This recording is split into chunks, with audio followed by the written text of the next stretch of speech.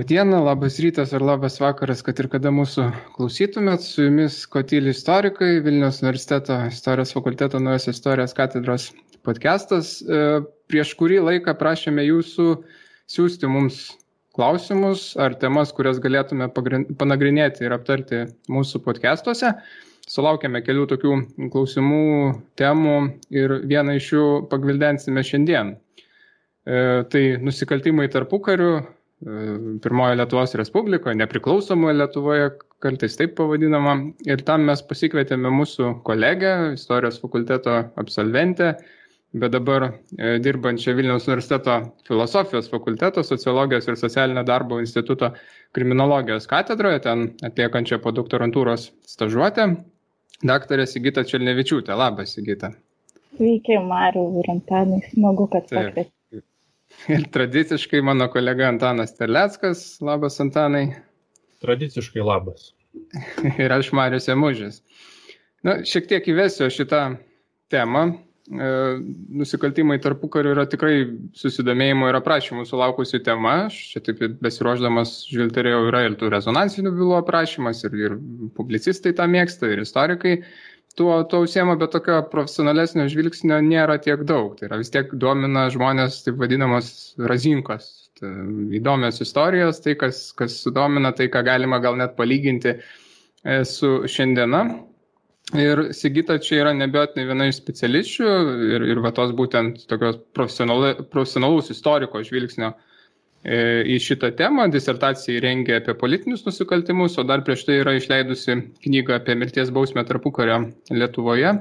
Tai tikrai neabejotinai praturtinsim gal šitą kažkokį diskursą ar naratyvą ar pasakojimą, kuris šiaip visuomenės akyse, gal nesuklysiu pasakydamas, kad egzistuoja, bet tokių keistų pasakymų, kad anuomet durų nieks nerakindavo. Tai yra visas supratimas apie tarpukarį, turbūt apie tarpukario kriminalizmą ir kriminogeninę padėtį gali būti taip pasakytas to vienu sakiniu. Iš esmės tas sakinys turbūt yra labiau antisovietinis, tai yra lyginant su sovietmečiu pasakant, kad čia mes anuomet daug geriau gyvename. Bet to pačiu, aišku, galima suvokti ir kad turime omeny, idealizuotai turime omeny, kad tarpukariu tai nusikaltimų nebuvo. Ir aišku, mes suprantame, kad tai nėra visiškai taip ir tą mums rodo statistika. Tokia praktiškai pažvelgus į statistiką matome, kad turbūt nerakinti durų tarpukariu būtų buvę gana neprotinga. Ir čia pirma tema, kurią galime ir aptarti, iš esmės yra nusikaltimų pirmoje Lietuvos Respublikoje charakteristika, kokie jie buvo, ar kokie dominavo, gal labiau reiktų sakyti.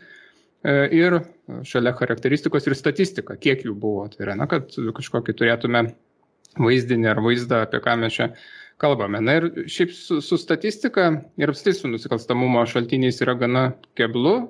Čia statistika rinkta pirmoje Lietuvos Respublikoje ir trečiajame dešimtmetyje, bet nuosekliau ir išsamiau pradėta rinkti tik po 30 metų, kai buvo priimtas valstybės statistikos įstatymas. Iš esmės tada prasideda jau toks išsamesnis, profesionalesnis gal rankiojimas tos statistikos, bet kitas dalykas, kad nepaisant to, kad ir kokia būtų statistika dėl nusikaltimų latentiškumo, tai yra jų neišaiškinamumo ar nepatekimo į statistiką, taip pat dėl augančio gyventojų skaičiaus ir kitų priežasčių, net iš statistikos mes galime nematyti pilno to vaizdo ir susidaryti tokį fragmentišką, sakykime, vaizdą. Tai gal ir pradėkime nuo trečiojo dešimtmečio ir Sigita, kokia ta trečiojo dešimtmečio šaltinių situacija ir ką mes konkrečiau galim pasakyti apie tą iki dar tos mano minėtos tokios gausesnės statistikos rinkimo apie to dešimtmečio kriminogeninę situaciją. Tai pirmiausiai, aišku, reikia suprasti, kad tas pirmas dešimtmetis jisai sudėtingas ne tik statistikos atžvilgiu, bet apskritai valstybiniu atžvilgiu. Valstybė tik tai skuriasi, prasideda teisėsaugos institucijų kūrimas, tai dar nėra ir kam rinkti iš pradžių tos statistikos. Vėliau jinai kažkokia atsiranda ir tam tikruose šaltiniuose galima kažką tai išrasti, 20 metų kažkokį, ką kriminalinė policija, ką ten suskaičiavo, kiek bylų buvo, ar ten dar kažkas, bet iš esmės jos iki 25 metų apskritai nėra, o po to jinai dar tokia keista, neaišku, kas ką skaičiuoja, ką jis skaičiuoja ir šiaip tas pats ta pati problema jinai egzistuoja ir vėliau, ir po 30 metų, nes mes turime tokius šaltinius, statistikos metraštį arba ten policijos atskirius statistikos rinkinius, tačiau juose, kas problematiškiausia, nenurodyta, kas apibrėžima tam tikromis sąvokomis, kas įeina. Ar pavyzdžiui, skaičiuojame nužudymus, ar apskritai gyvybės atėmimą, nes gyvybės atėmimo nusikaltimas yra platus, o jeigu tik tais nužudymai, čia jau siauresnis. Tada ar faktinius nužudymus, ar ir pasikėsinimus skaičiuojame. Ir čia visur yra tokių problemų su visais skirtingais nusikaltimais ir mes tada negalime iš tikrųjų matyti to realaus masto tų nusikaltimų. Na tai ir tas pirmas 10-metis Lietuvos nepriklausomybės, jisai toks labiau galbūt iš kokybinių tyrimų gali būti užčiuopiamas, tą ką aš darau ten. Sėdėdama archyve ir skaitydama tas bylas ir bandydama suvokti, kokios čia tos pirmos bendrosios tendencijos, na tai žiūrim į socialinę situaciją apskritai valstybėje. Na tai pirmiausiai po pirmojo pasaulinio karo yra gaujų veikimas, plėšikavimai, nužudymai, aišku, šalia yra ir politiniai nusikaltimai, bet šiandien kaip ir apie jos nekalbėsime. Taip pat vėliau, sakykime, kokiais 22 metais matom tą stabilizaciją tų nusikaltimų, nes pradeda teisėsaugos institucijos veikti stabiliau. Jeigu mes galvojame, kad socialinė kontrolė irgi veikia ir jinai apie 22 metus, 3 maždaug turbūt ir stabilizuoja tą situaciją nusikaltimų, nes mes galime pastebėti ir iš prisiminimų skaitant kokio Skipičio ar kitų ir matyti, kad ten pasakojama apie ne tik kaimuose siaučiančius plėšikus, tačiau ir mieste, ten šančiuose buvo gaujos, kurios ten žudė, plėšė ir taip toliau. Na tai tas, man atrodo, mitas būtent apie nerakinamas duris, man tai atrodo, kad tai yra būtent mitas ateinantis iš sovietmečio ir jis istoriografijoje yra kai kur paminimas, tarsi taip ir yra, bet iš tikrųjų manau, kad čia tik problema dėl to, kad mes dar neturime normalaus tyrimo, to tokio mokslinio apie kriminalinius nusikaltimus būtent. Tai tikiuosi, kad ateityje ties tuo ir dirbsiu ir kažkada tokia knyga atsiras gal. Būtų gerai, nes mitų dekonstrukcija vienas iš mūsų turbūt mėgstamiausių užsiėmimų ir tikslų, galim taip net pasakyti. Gerai, o kaip atrodo 4 dešimtmetis, kai jau atsiranda kažkokia patikimesnė ar normalesnė statistika? Galim čia pasakyti kažką tai tokio svaresnė, nes aš pabandžiau palyginti statistiką kriminalistikos žinyne pavelde yra. Ten pateikiamus skaičius ir kai kurios skaičius, kurios pateikia kriminologai, kurie nagrinėja, ar lygina labiau, net nenagrinėja, lygina šiandieninę situaciją, sovietinę situaciją ir tarpukarinę situaciją. Ir ten matau, kad skiriasi. Ir tu esi minėjusi, kad skirtingos žinybos, skirtingus statistinius duomenis rinko. Tai kas ten vyksta ir kodėl toks nesusikalbėjimas? Na taip, tai iš tikrųjų ta minėta mano problema, kad mes nežinome, ką iš tikrųjų, kas kur ką skaičiuoja, kas kur kas kaip ką. Čia yra problema ir tada jau reikia, taip įsigilinti. Aš būtent visą praėjusią savaitę ir šią savaitę ruošiuosi konferenciją apie nužudymus skaityti pranešimą ir su tom statistikom dirbu. Tai radau vieną tokią lentelę tam pačiam kriminalistikos žinyne prie 1 metų, kur būtent buvo parašyta, ką jie skaičiuoja. Tai yra, kas yra tie gyvybės atėmimai, kas yra ten tie kūno sužalojimai įvardinti baudžiamojo statuto straipsniai, kuriais apibrėžiami tie nusikaltimai ir ką jie ten suskaičiuoja. Bet čia toliau eina tokios irgi spekulacijos, ar tikrai ir kitoj lentelėje tą patį skaičiuos, ar statistikos metraštyje irgi tas pats bus. Reikia tada galvoti, ar čia tikrai pasiskaičiuoti, palyginti. Visą tą praėjusią savaitę aš tą ir dariau, lyginau čia policijos skaičius, tada kitus policijos skaičius iš statistikos metraščio, nes jie ne tie patys, tada dar kitus iš teismų, dar kitus iš mirusiųjų skaičiaus, kur irgi parašyta nužudymai. Ir tada jau, kai susidedi 4 kažkokius variantus, tada gali ieškoti kažkokios vadinamos tiesos, bet iš tikrųjų, iš esmės tai visgi lieka tam tikrom spekulacijom, kurios gali parodyti kažkokią bendrą vaizdą, tą charakteristiką nusikaltimų, bet turbūt realios tos realybės mes negalim pasiekti ir dekonstruoti iš statistikos labai sunku. Tai tam mes ir turime derinti tuos kiekybinius tyrimus su kokybiniais tyrimais, kad galėtume kažkaip suvokti tą situaciją. Bet aišku, tos bendros tendencijos matosi, kad daugiausiai nusikaltimų yra vagystės, bet jos čia yra natūraliai visose visuomenėse ir dabar daugiausiai nusikaltimų būtų vagystės, antroji vietoj kūno sužalojimai ir trečioji, čia jau lietuviams labai įprastas ir liūdnas apskritai rytų Europos situacijai, kad mes turim degtinės varimo nusikaltimai ir gerimas, nes tarpukariu turime degtinės monopolį valstybinį ir iš kažkur reikėjo pasigaminti linksmybių nuodų savo patiems. Tai iš tikrųjų ir kartu, aišku, degtinė dar susijusi ir su kontrabandos nusikaltimais, čia viskas tokie tinklai. Bet čia tie 3 pagrindiniai nusikaltimai, kurie vyrauja jau 4 dešimtmetį. Manau, turbūt panašiai turėtų būti ir pirmam.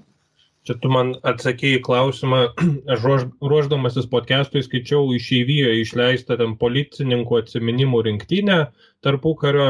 Jį ten aišku idealizuojanti ir vienoje vietoje įdėta kaip tik nuotrauka, kur tiesiog policininkai rado miške varyklą ir čia pat nusifotografavo su tais varytojais, visi stovi gražus tiesiog ir labai keistai atrodė, bet atsakėjai klausimą.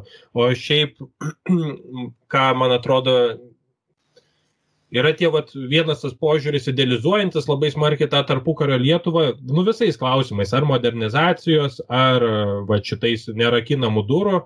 Beje, kai pas partizanus važinėjau, tai labai dažnai man jie šitą pasakodavo, kaip iki okupacijos ten jie šluotą užremdavo duris, kai kur nors išeidavo ir viskas. Jau čia nieks nieko neidavo į tos kaimą ir taip toliau, ir niekam čia nebuvo įdomu, ir paskui čia okupacija viską sugadino. Bet iš kitos pusės, pastaruoju metu matau tokį jau atsirandantį, kaip ir madą taip ironiškai vertinti visada tą tarpukario Lietuvą. Ir aš suprantu, kad gal to ironijoje yra daugiau pagrindimo negu visose tose bandymuose idealizuoti, bet šitas problematiškumas šaltinių, kalbant apie kriminalinę statistiką ir taip toliau, pastebėjau karts nuo karto, Facebook'e mėgsta išlys koks nors vienas pasiema izoliuotą tą statistiką, pasižiūrėkit, kiek čia buvo tokių ir tokių įvykių ir šūdas ta tarpukario Lietuva buvo. Tai kaip ir visur, visą laiką, čia banalybę pasakysiu, bet tiesa slypi kažkur per vidurį. O šiaip dar toj pačioj išeivių knygoje dabar irgi atsakymą iš dalies į klausimą, irgi pasakoja ten, kaip kūrėsi ta policija, taip toliau, taip toliau. Ir rašo sakinį, nusikaltimai būdavo išaiškinami beveik visų 100%. Tai dabar biškai aišku, tai kol nepradeda turbūt, kol neišsprendžia nusikaltimo, tol neužveda jokios statistikos. Tai ir tada galbūt taip ir gaunasi. Bet jau, kad beveik visų 100%, tai turbūt naivoka biškai.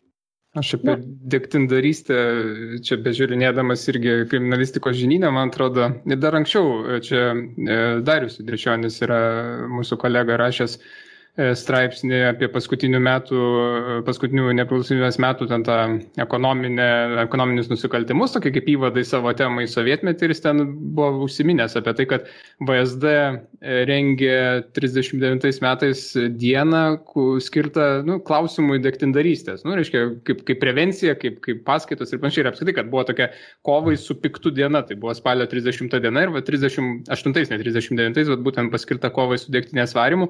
Ir ten per visą Lietuvą krūvos paskaitų, ten net labai detaliai, tai ten tokiam, ten, sakykim, Saločiuose, ten toks lektorius, 200 žmonių susirinko, iš kur ten 200 žmonių, net sunku, toks nedidelis miestelis ir tokie kiekiai, ten Kaune tas vyko paroda, vieši teismai, valstybės teatro vaidinimas ir panašiai, tai tokie, kaip sakyti, rodo tą mastą, nes jeigu net VSD įmasi, tai visų pirma, čia tai, ką minėjai, kad yra kontrabandos klausimas, kas aišku susijęs su tam tikrais nacionaliniais interesais ir saugumu. Kitas dalykas, matomai, policija irgi jau nesugeba, tai tada įmasi ir tokių, preventyvių, auklėjamųjų, šviečiamųjų priemonių, kurios, gal gali padėti. Nežinau, ką ten tiksliai pasakoja, taip nesigilinau, bet manau, kad kažką apie tai, kad kaip tai žalingas sveikatai tokio tipo alkoholis, tai tikrai neabejotinai buvo.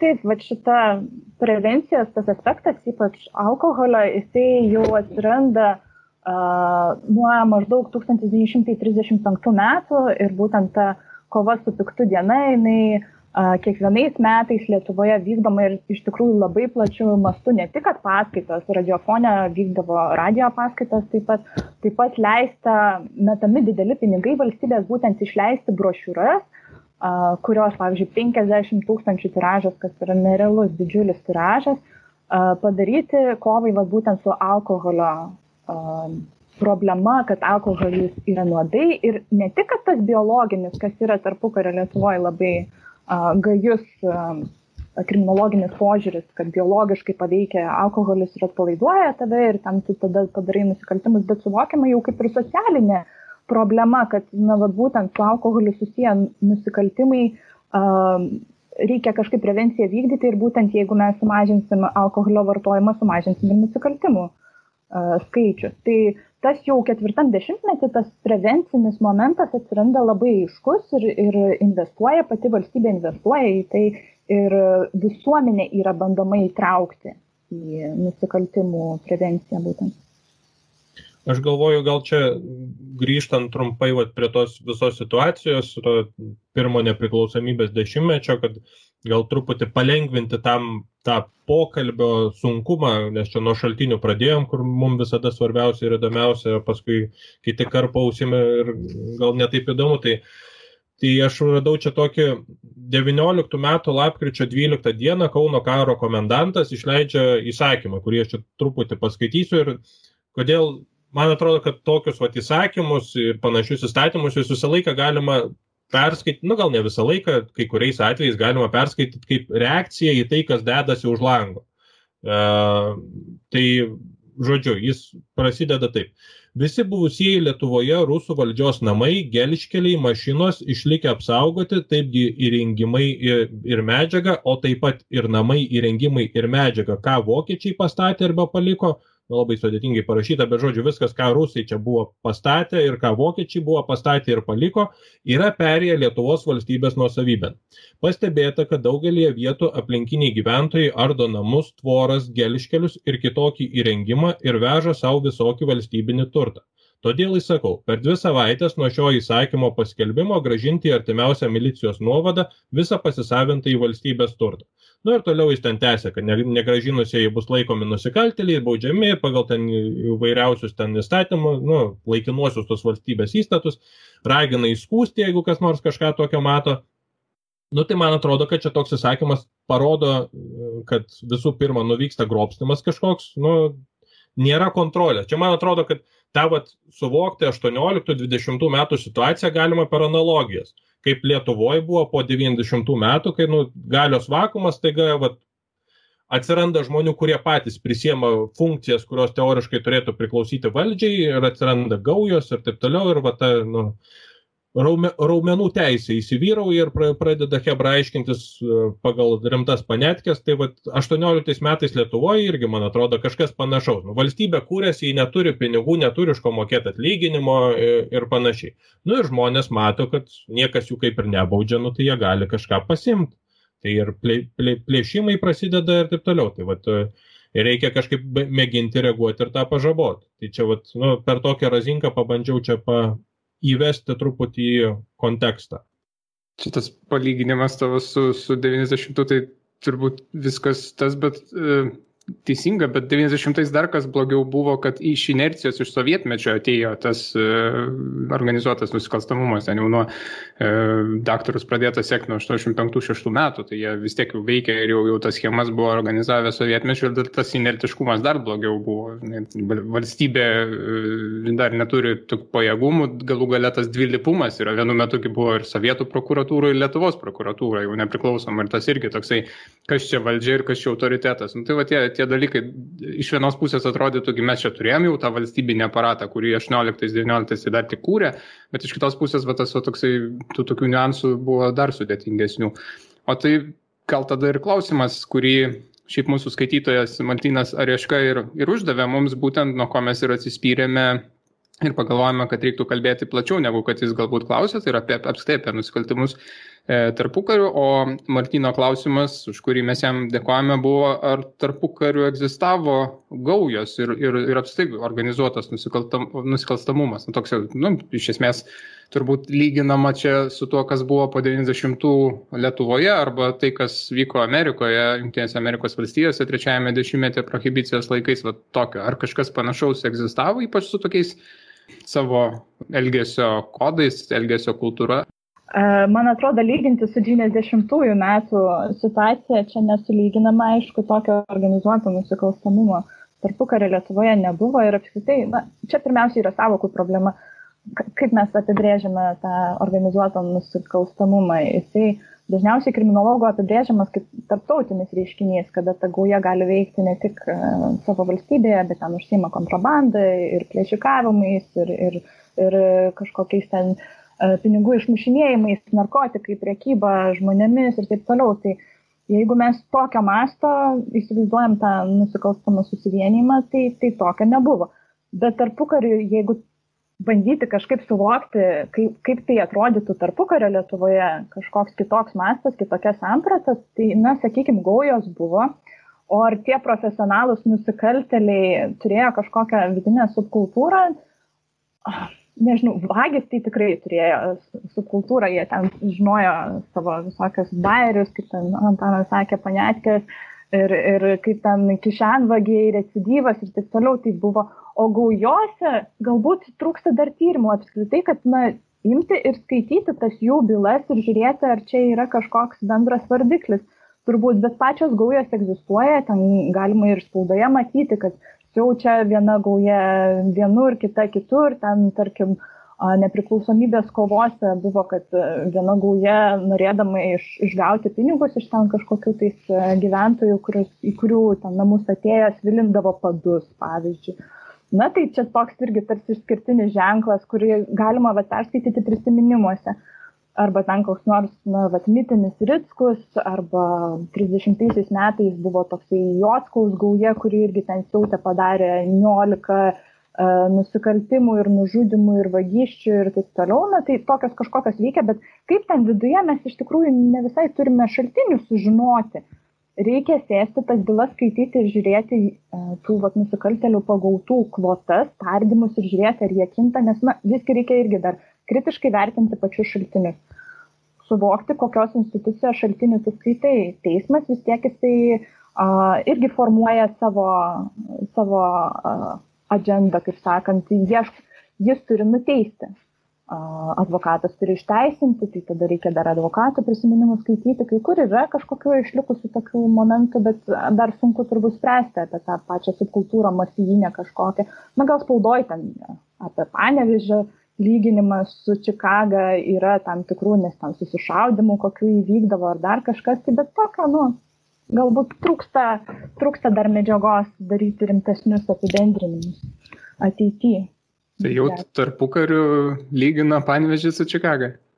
Taip, bet čia, man atrodo, šiaip tarpukario toksai momentas, kad tarpukario Lietuvoje labai mėgstama lyginti su Amerika, su viskuo. Ar nusikaltimai, ar ten mirties bausmę kaip vykdyti, pasižiūrim kaip Amerikoje ir ten atrodo, kad ta Amerika yra kažkoks tai nerealus kraštas, jie viską žino geriau ir netgi dujų kameros pavyzdys ateina, atrodo, iš Amerikos, kurį perima Lietuva, tai man atrodo ir tas nusikaltimų lyginimas Amerikai yra kažkoks toks, idealizavimas ir kažkoks bandymas pasilyginti ir aišku, šiaip geltonosios spaudos tokį momentėlį.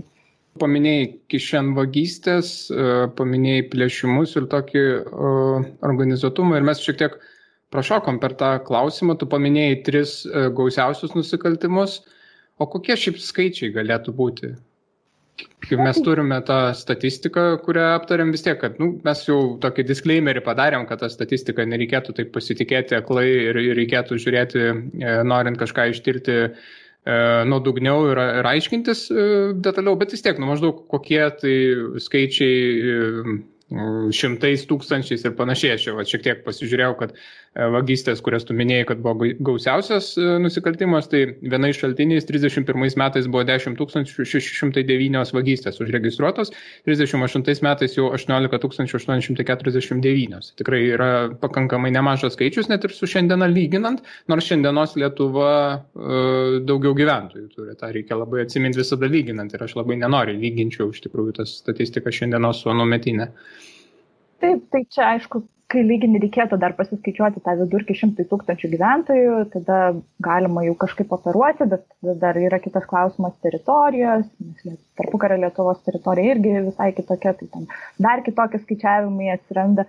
Na, bet vagystės taip teisingai turi sakai, kad vagystės gali nuo 10 000 padidėti iki 20 000 ir man čia, aišku, ką mes iš statistikos galime išskaičiuoti arba įmatyti, pasižiūrėti, jau kai analizuojame, žiūrėti, kur čia tos lūžinės datos ir ką jos mums gali pasakyti. Na, tai aš matau, kad būtent 34 metais tų vagysčių padidėja nuo 10 000 su viršum 31, 34 20 000 jau su viršum.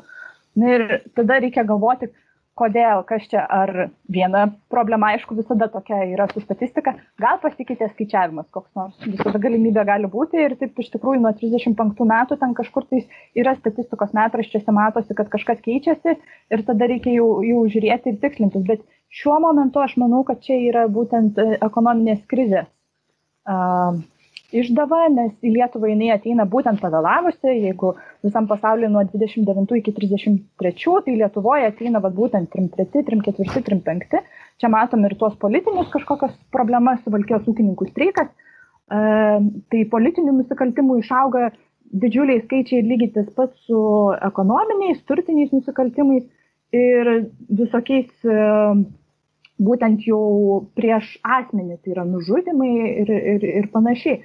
Na ir jau tada galime pamatyti būtent grįžtant į tą apie gaujas, tai būtent 4 dešimtmečio, jeigu iki to laiko, 3 dešimtmečio pabaiga, 4 pradžia, tarsi gaujų ta problema kaip ir suvaldyta atrodo, tai 4 dešimtmečio antroji pusė vėl pamatom tokį kažkokį pakilimą turbūt tų gaujų ir čia būtų įdomu kažkada jau patirinėti ir pasižiūrėti, ar tikrai taip realiai tos gaujos vėl įsisiautėja, ar jas spėjama suvaldyti iki 40 metų, čia atviras klausimas kol kas. O aš prie to paties tada paklausiu, gal sudėtingas čia klausimas, nežinau, nes turbūt jis irgi labai laike priklauso dėl urbanizacijos ir kitų procesų. Ar egzistuoja, taip, nežinau kaip čia įvardyti, tipinis miesto nusikaltimas ir tipinis kaimo? Ta prasme, ar skiriasi kažkaip kriminogeninė situacija, kaimą ir miestą lyginant, kur saugiau buvo gyvent, nežinau. Aišku, čia sudėtingas klausimas, nes pirmiausiai, o tai ką mes čia toj tarpukario Lietuvoje apibrėžiam miestų? Turim realiai 4 miestus. Statistikoje dar yra užrašyta, kad miestai laikomi tie, kurie turi daugiau nei 2000 gyventojų. Na tai irgi čia. Kaip čia dabar pasiskaičiuosim, kas čia įeina. Na, tai turim tos 4 pagrindinius ir aišku, iš jų, kai matome statistikos metraštyje yra ten jau atskirta, kur miestai, kur yra kaimai ir agrarinė visuomenė, tai tarpukario Lietuva, na, tai viskas, beveik visi nusikaltimai vyksta kaime. Ir kai aš tyrinėju, jau tas tarpukario bylas ir žiūri policijos kažkokias ten, tai aišku, kad daugiausiai yra kaimuose tų nusikaltimų kriminalinių.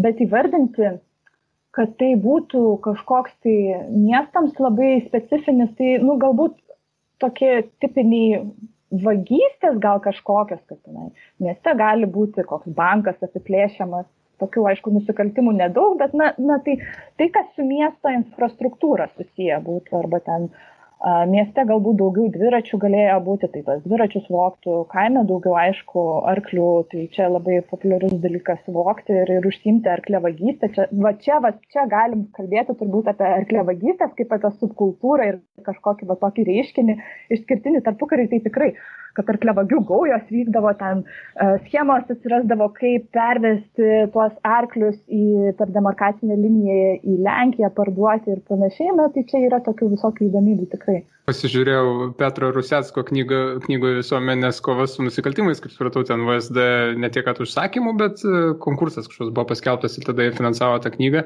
Tai ten buvo, jisai rašė, kad 34 metais pavogtas 361 arklys ir tai yra 2 milijonai litų nuostolio. Net ir tais laikais tai didelė suma, gal nepalyginsi jos su šiandien diena, bet tai yra labai daug ir čia arklėvagystė, kad ir kam atrodytų jokinga, tai galima palyginti su automobilių vagystė, nes tuo metu tai brangus gyvulys ir labai svarbus gyvulys ir visų pirma transporto priemonė ir ūkio padargas, tai čia taip nereikėtų numoti į tą arklėvagystę. Taip, ir čia apskritai dar galime kalbėti apie tai, kaip teisėje apibrėžiamas ta arklevagystė. Tai jeigu tu pavogiai arklį šiaip tyčia, bet vieną kažkokį be recidyvo, tai bausmė kaip ir paprastesnė būdavo. Bet jeigu tu užsiimi tuo kaip verslu, baudžiamoji teisė tai yra apibrėžta ir tai yra sunkinanti aplinkybė, kvalifikuota vagystė iš tikrųjų ir bausmė tada buvo žymiai griežtesnė. Sigita, aš paklausiu, žinau, kad besiruošiant negalvoju apie tai, bet dabar man tokia mintis kilo ir galvoju, kad klausytojams irgi iškils tas klausimas, ar galima Lietuvą palyginti su kitomis iš Rusijos imperijos susivadavusiomis valstybėmis ar apskritai Rytų Europą? Kaip ta kriminogeninė situacija atrodo? Ar taip, apibendrintai, įmanoma kažką tai pasakyti?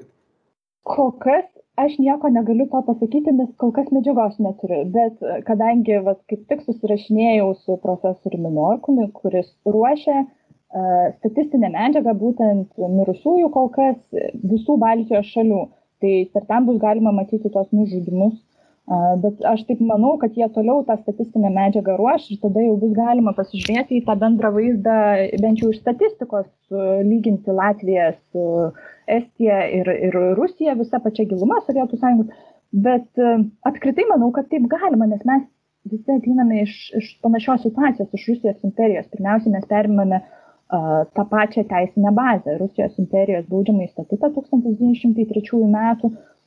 Jis įvedamas tiek Latvijoje, tiek Estijoje. Jie tiesa savo originalius baudžiamuosius kodeksus vėliau jau patys įsileidžia. Lietuvoje mes to neturime, ten pradėta kurti tik 38-ais, tai naujo taip ir neturime. Bet mes turime tą pačią teisinę bazę, tos pačius nusikaltimų apibrėžimus, aišku, jie kinta priklausomai nuo visuomenės ir valdžios leidimo naujų įstatymų ir naujų apibrėžimų. Bet lyginti, manau, taip turime, tuo labiau, kad turime tas pačias problemas, alkoholizmas ir panašiai, tai manau, kad taip, nesam labai išskirtiniai. Galim pereiti prie tokios gal įdomesnės mums patiems ar gal ir klausytojams. Pasirinkom tokią prieigą šitą temą toliau plėtoti, panagrinėjant vieną rezonansinę tarpukario bylą. Konkrečiai pasirinkom vadinamą Sacharino bylą, kuri nebejoju tiem, kas domisi, tai jau tikrai bus girdėta ir nekartą analizuota, bet turbūt kodėl ji, ne tik todėl, kad labai populiari, bet ir dėl to, kad tai gana paini ir pakankamai didelį, nedidelį, bet ne vieną aspektą apibrėžinti. Tai vis pirma ir korupcija, ir tam tikras valstybės kūrimosi chaosas. Klausimas tai toks, aš taip ir nesupratau, Sigita, gal tu man atsakysi, ar ta byla iš esmės buvo išaiškinta ir buvo kažkas tai nuteistas ar ne, nes tokio kažkaip atsakymo, toks jausmas, kad nieko teisminio nėra ir negalima pasiremti, nes iš tikrųjų labai painu skaityti apie tą bylą, labai daug niuansų, labai daug tokių šaltinių neaiškumų ir panašiai. Taip, tai aš įsivaizdavau iš tiesų prieš ruošdamas apie šitą bylą, kad aš kažkur archyve buvau radusi būtent šitą bylą ir turiu nusifotkinus ir dabar atsiversiu ir man viskas bus aišku.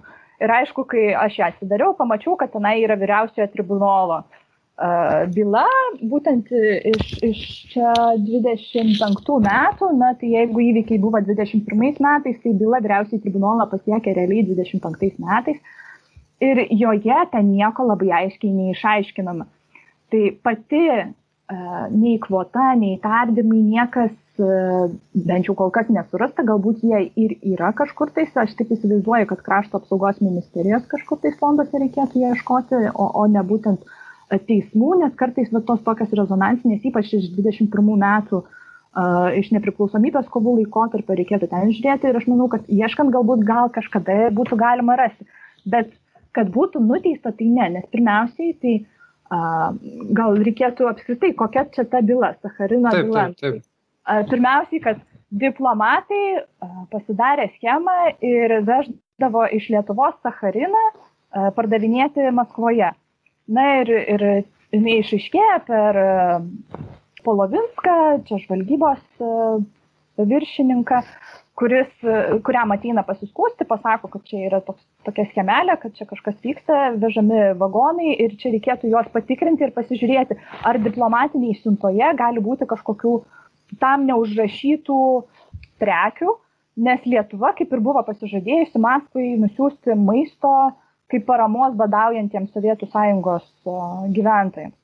Na ir kai pradedam aiškintis apskritai, kas čia vyksta, o vyksta daug ir neaišku kas, kaip, kodėl. Ir būtent, kai reikia gilintis, ta byla tarsi turėtų padėti išsiaiškinti, kas ten įvyko, bet bent jau vyriausiojo tribunolo toj byloje nieko labai aiškaus nėra pasakoma. Būtent tik tais, kad sacharino ten daug tų 194 dėžės sacharino ir būtent kokaino 4 kg kokaino. Čia, aišku, reikia fiksuoti, kad mes dabar, kai išgirstam kokainas, iš karto narkotikai ir čia kažkas tai tokio. Tarpukario Lietuvoje kokainas ir sacharinas abudu pardavinėjami vaistinės. Na tai jie, bent jau kokainas tikrai suvokiamas kaip narkotinė medžiaga, tačiau jis yra legalus, jį galima pardavinėti. Tai jis tiesiog nelegaliai buvo pervežamas kontrabanda į Maskvą ir galbūt Maskvoje, na čia jau ką kelia Bernardas Gailius, kokią hipotezę, kad buvo bizniukas viena, kad valstybei padėti, nes pinigų trūko, pačios diplomatinės tarnybos neturėjo tų pinigų, iš ko išsilaikyti, tai galėjo pardavinėti ir padėti pačiai valstybei, negi ten iš savo laiškuose randa tų veikėjų, kad sakoma, kad ne tik mums liks pinigų, bet ir dar ir Lietuvą nusiųsime, nes visiems trūksta, tai dar ir pasidalinsime čia ir taip toliau. Na, bet čia tokie spekulacijos, apie kurias mes iš tikrųjų negalim iki galo kalbėti, nes neturim pilnų šaltinių. O kalbant apie teismus, jeigu jau grįžtant, tai vyriausiam tribunole buvo teisiamas Purickis, jis yra ministras. Na, tai ministrai galėjo tik vyriausiam tribunole, kaip pirmoji instancijoje būti teisiami ir tenai, aišku, vyriausiam tribunole jo advokatai sako, kad apskritai tai Purickis kartu dar buvo ir Seimo narys, jeigu aš neklystu, tai reiškia, kad iš Seimo reikia dar gauti leidimą, kad jį galėtų teisti, tenai bandoma dar kažkaip išsisukti. Na ir bent jau tame vyriausiojo tribunolo toje byloje, kurią aš turiu, vyriausiojo tribunolo teisėjai atmeta tuos skundus ir tarsi ta byla turėtų įvykti, tačiau bent jau mano istoriografijos žiniomis, kiek aš perskaičiau, taip jie ir lieka išteisinti. Tai reiškia, kad vyriausiasis tribunolas nerado, kaip įrodyti tų nusikaltimų iki galo. O galbūt tai yra politinis sprendimas ir galbūt nebuvo suteikiama iki galo informacijos teismui. Tai nėra atsakymo galutinio kol kas bent jau. Aš radau Juozo Skyriaus istoriko profesoriaus publikuotą Balučio, kuris tuo metu dirbo, čia tos bylos metu dirbo Urme vieno iš departamentų direktoriumi, vėliau jis buvo turbūt žymiausias ir žinomiausias kaip Lietuvos pasiuntinys Didžiojoje Britanijoje ir jo čia jau 53 metais išeivijoje rašytas atsakymas Budriui, kuris ir buvo vienas iš tų, kur tuo metu, man atrodo, dirbo kontržvalgybų ir vienas iš tų tokių tyrėjų šitos bylos ir aiškintojų, ir jis ten tos atsiminimus irgi savo parašė ir jisai nusiuntė Balučiui papildyti tos atsiminimus. Tai Balutis jam atsiuntė atsakymą, jo nuorašas yra išlikęs ir vat jis apie Purickį rašo, cituoju, kiek daktaras Purickis leisdavo tą šmugelį, kontrabandą, asmeninio pasipelnimo tikslais, to aš negaliu pasakyti.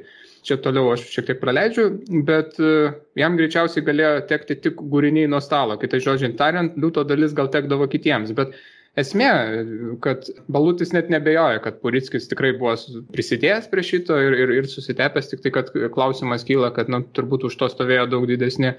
Galbūt iš čia Bernardas Gailius ir kelia tą hipotezę, nes jis iš tikrųjų palaiko šitą mintį, kad tuo metu ir netgi atskleidžia schemą, kaip tuo metu tos vertybės, ta kontrabanda buvo atsiskaitama ne pinigais už ją, bet vertybėmis meno arba už pinigus buvo perkama Rusijoje, iš esmės norint susigrąžinti vertybės išplėštos iš Lietuvos traukiantis 15 metais Pirmo pasaulinio karo frontams artėjant. Ir jis tą pasakoja netgi, kad būdavo pargabenamos tos vertybės į Lietuvą ir jų savininkai, norėdami jas atgauti, turėdavo sumokėti 10% vertės kaip įždą, kaip mokesčius. Tai reiškia irgi toksai tam tikra prasme schema, kad papildyti valstybės įždą tais atsivežtais pargabentais dalykais. Kitas dalykas, ką jis įdomaus pasako, kad iš esmės tokie dalykai pasinaudojant diplomatinė, šita byla irgi yra jos esmė, kad pasinaudoja diplomatinėmis siuntomis, tai naudojasi ir vakarų valstybės, tik jis neįvardė kurios. Pats būdamas diplomatas diplomatiškai elgėsi, tai rašo, kad viena valstybė prakišo kaip diplomatinė siunta visą vagoną moteriškų šilkinių kojinių, likerio ir kitko. Iš esmės, suprantama, kad šilkinės kojinės, likerį tai galbūt ir pats gali ten gelti ir visas diplomatinis tavo valstybės korpusas, bet kojinės tai aišku yra pardavimui krašte, kur to dalyko trūksta.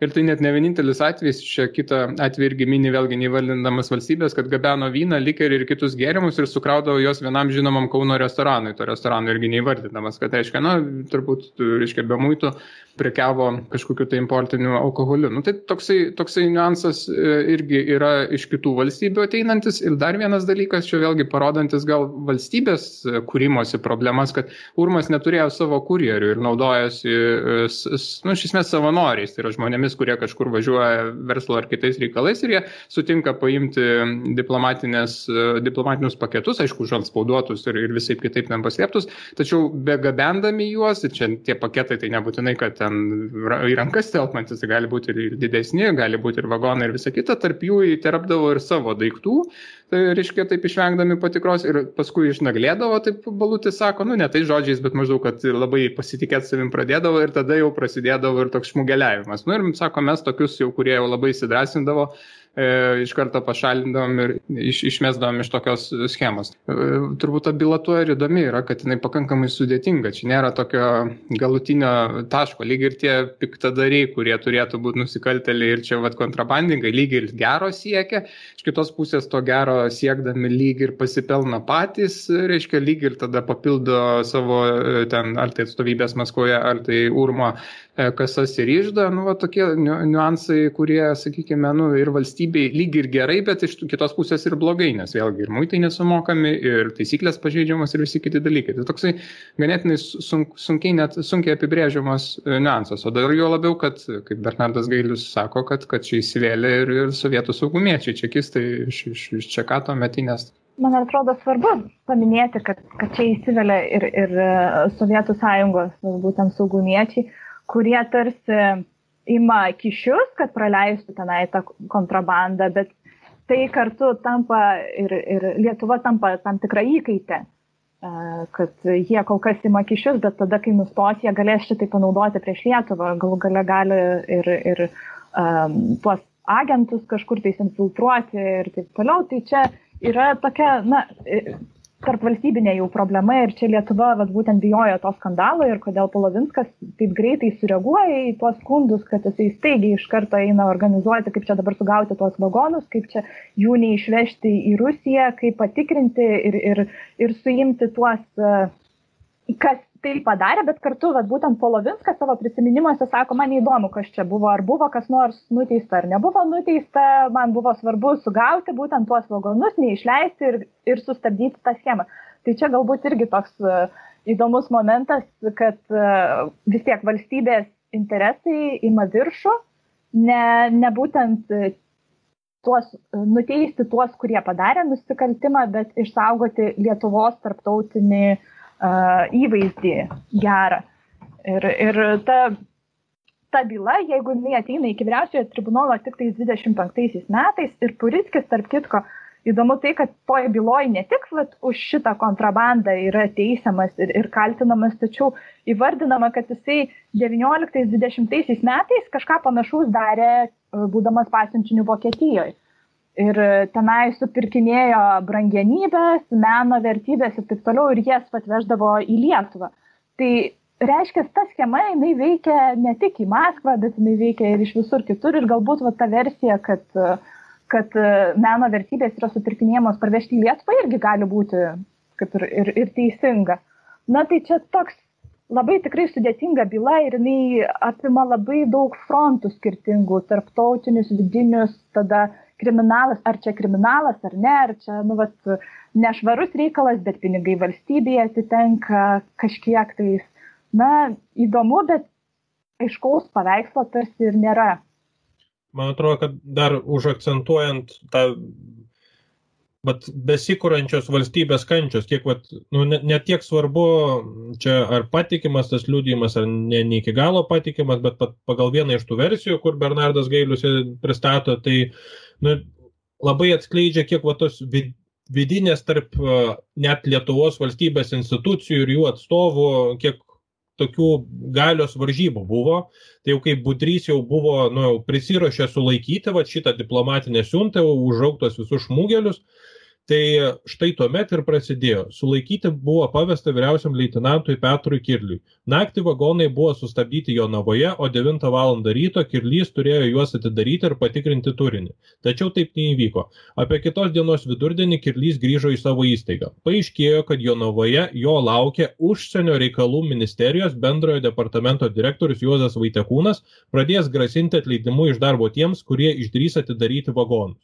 Ir paskui Budrys ten pasiunta ant to, kuris išsigando, klausia, tai kas tavo šefas, aš ar jisai, ir žodžiu, ten areštai prasideda ir taip toliau, bet tarp realiosios galios, tarp kažkokių institucinių žaidimėlių, tarp kažkokių asmenybių, tarp iš serijos, tu žinai, kas mano tėvas ir, labai daug bardako vis dėlto buvo tuo metu ir čia gal jau ekstremalus pakankamai atvejais, bet vis dėlto kažką, man atrodo, pasako apie tai, kaip kai kurios institucijos tarpusavio, kad to koordinavimo trūko ir to pasidalinimo aiškaus, kuri už ką atsakinga.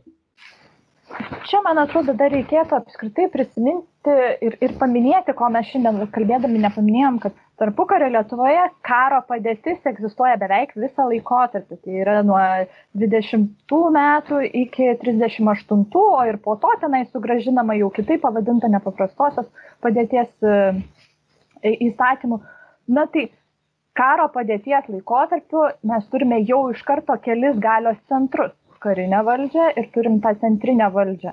Tai jau čia viena. Tada antra, kad ir tos teisėsaugos institucijos irgi susidvejinė. Yra iki 24 metų mes turim policiją, saugumo policiją ir kariuomenėje ir tarsi turime kažkiek funkcijos atlieka ir policija, tačiau 24 pilnai perima, palieka kariškiams tik tais kontržvalgybą. Tai tų galios centrų tiesiog yra per daug, kad viską suvaldyti, plus dar turim apskritai karo veiksmus.